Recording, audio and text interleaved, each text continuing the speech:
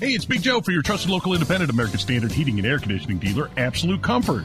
Chris Wedekin is the owner, and he tells us why many homeowners are giving up their air conditioners for a high-efficiency heat pump. By removing your air conditioner and replacing it with a heat pump, you are not only saving by getting a higher efficiency air conditioner, the heat pump works in reverse and saves you money in the wintertime as well. See if a heat pump is the right move for you by going to AbsoluteComfort.org. Absolute Comfort is your trusted local independent American Standard heating and air conditioning dealer. You're listening to the Hammer and Nigel Show. Hello, my name is Nigel. Let's hammer over there with a special guest on the hotline. Tommy Pigott is the RNC Strategic Communications Director. You can see some of his work on the popular handle at RNC Research. All right, Tommy, we understand when we speak to members of the RNC, we get the drill. You're not really allowed to talk about specific candidates. That's, part of your job title. But the boss lady, Ronna McDaniel, comes out this week and basically says it's time for Nikki Haley to step aside. I want to get your thoughts on that, and what was it like inside the RNC when you heard that? Well, look, I think to echo the words of our chair, it's important to have an honest conversation about paths forward based off of time spent, resources spent. I mean, look at Ron DeSantis in Iowa, for example. He spent a lot of time in Iowa, a lot of resources. And after those results came in, he had an honest conversation and thought through what his path forward would be, and he decided to drop out and endorse President Trump. So I think it's important to have that honest conversation. It's important to look forward. Ultimately, our North Star is unity. Our North Star is beating Joe Biden. That's where our focus is. That's where our attention is. And we need to come together as Republicans to beat Joe Biden, because if we don't win in November, we can't govern. And if we can't govern, we can't put this country back on the right track. Well, I tell you what, Tommy, I mean, looking at some of these polls, speaking of Joe Biden, his, third-year job approval average, worst since Jimmy Carter. Looking at another poll here that finds Biden's approval rating underwater by 30 points. I mean, look, whoever the candidate's going to be running against Joe Biden, I mean, the Americans are noticing that he is pretty much a disaster. They are. I mean, that's why his entire campaign strategy is rested upon making Americans afraid and smearing his political opponents, which just goes to show how far he has fallen from this candidate that promised to bring the country together. It's the exact opposite. He is smearing parents. He's smearing pro-life Americans. He's smearing Americans that want a secure border, which is more and more the vast majority of America. But he is designing his campaign to really attack Americans, to divide Americans.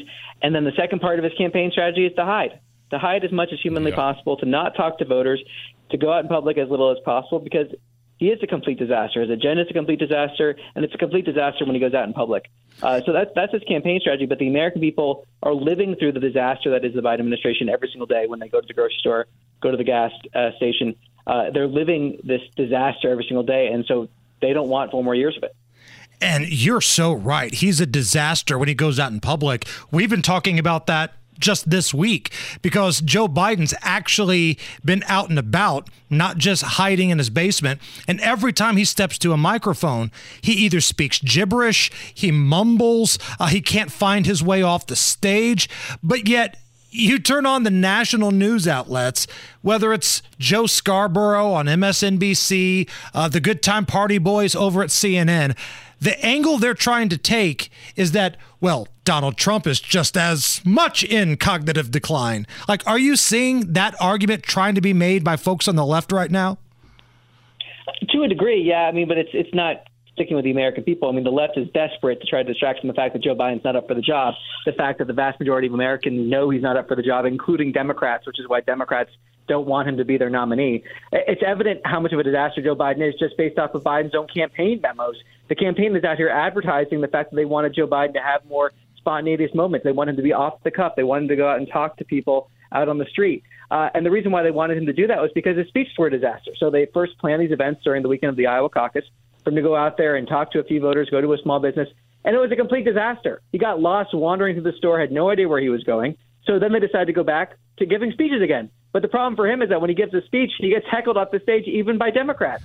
So there is no way for them to present Joe Biden that's effective because he's not up for the job. He is one of the least effective communicators in modern political history, and it's only getting worse. I mean, Joe Biden is not up for it. It's clear from the fact that they're trying to hide him as much as possible. So they're going to try to keep searching for solutions, but the problem for them is that there really aren't any. And I just saw this today. It's not going to get any attention from the media, but he put a stop to expanded gas exports. And that is to placate the climate cultists that are his base. And big donors. I mean, just huge donors like the Sierra Club and places like that. Like, he is one of the worst guys just in terms of energy output and production in this country. I mean, from day one, he signed executive actions, really putting the chains on how well we export and produce our own energy.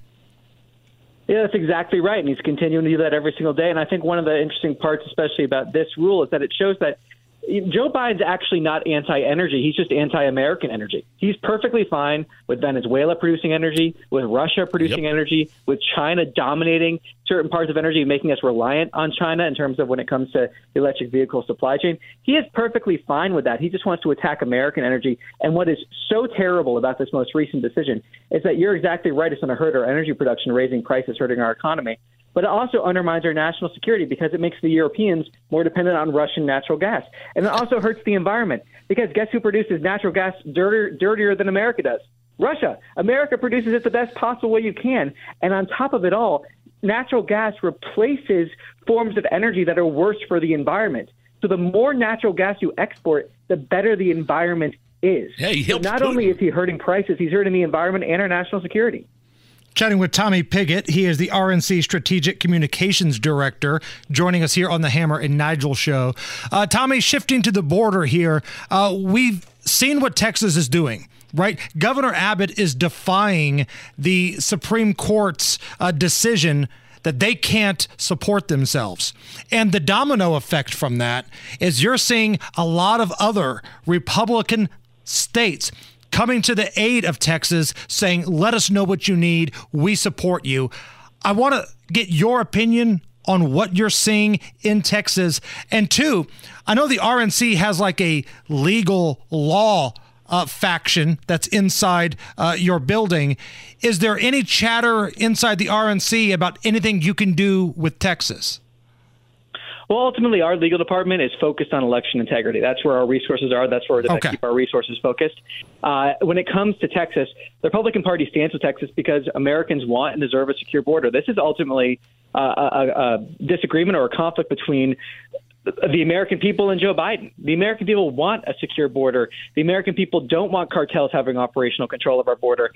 If Joe Biden spent half the time actually securing the border instead of attacking Republicans, this crisis would be solved. So Joe Biden has a clear option here in front of him. He has a clear alternative to this current path he's on, and that is to actually enforce our laws, which should not be a controversial thing to say. It's only controversial because Joe Biden has decided that he does not believe in the laws of the United States. He's not going to enforce border laws, and he's going to create the worst crisis in U.S. history. So he should be reversing his policies, enforcing our laws, instead of going after Republicans for actually wanting to secure the border and defend American national security. Tommy Pigott, catch his work at RNC Research. He is the RNC Strategic Communications Director. Tommy, great conversation. We'll talk again next Friday. Hey, thanks for having me on. You got it.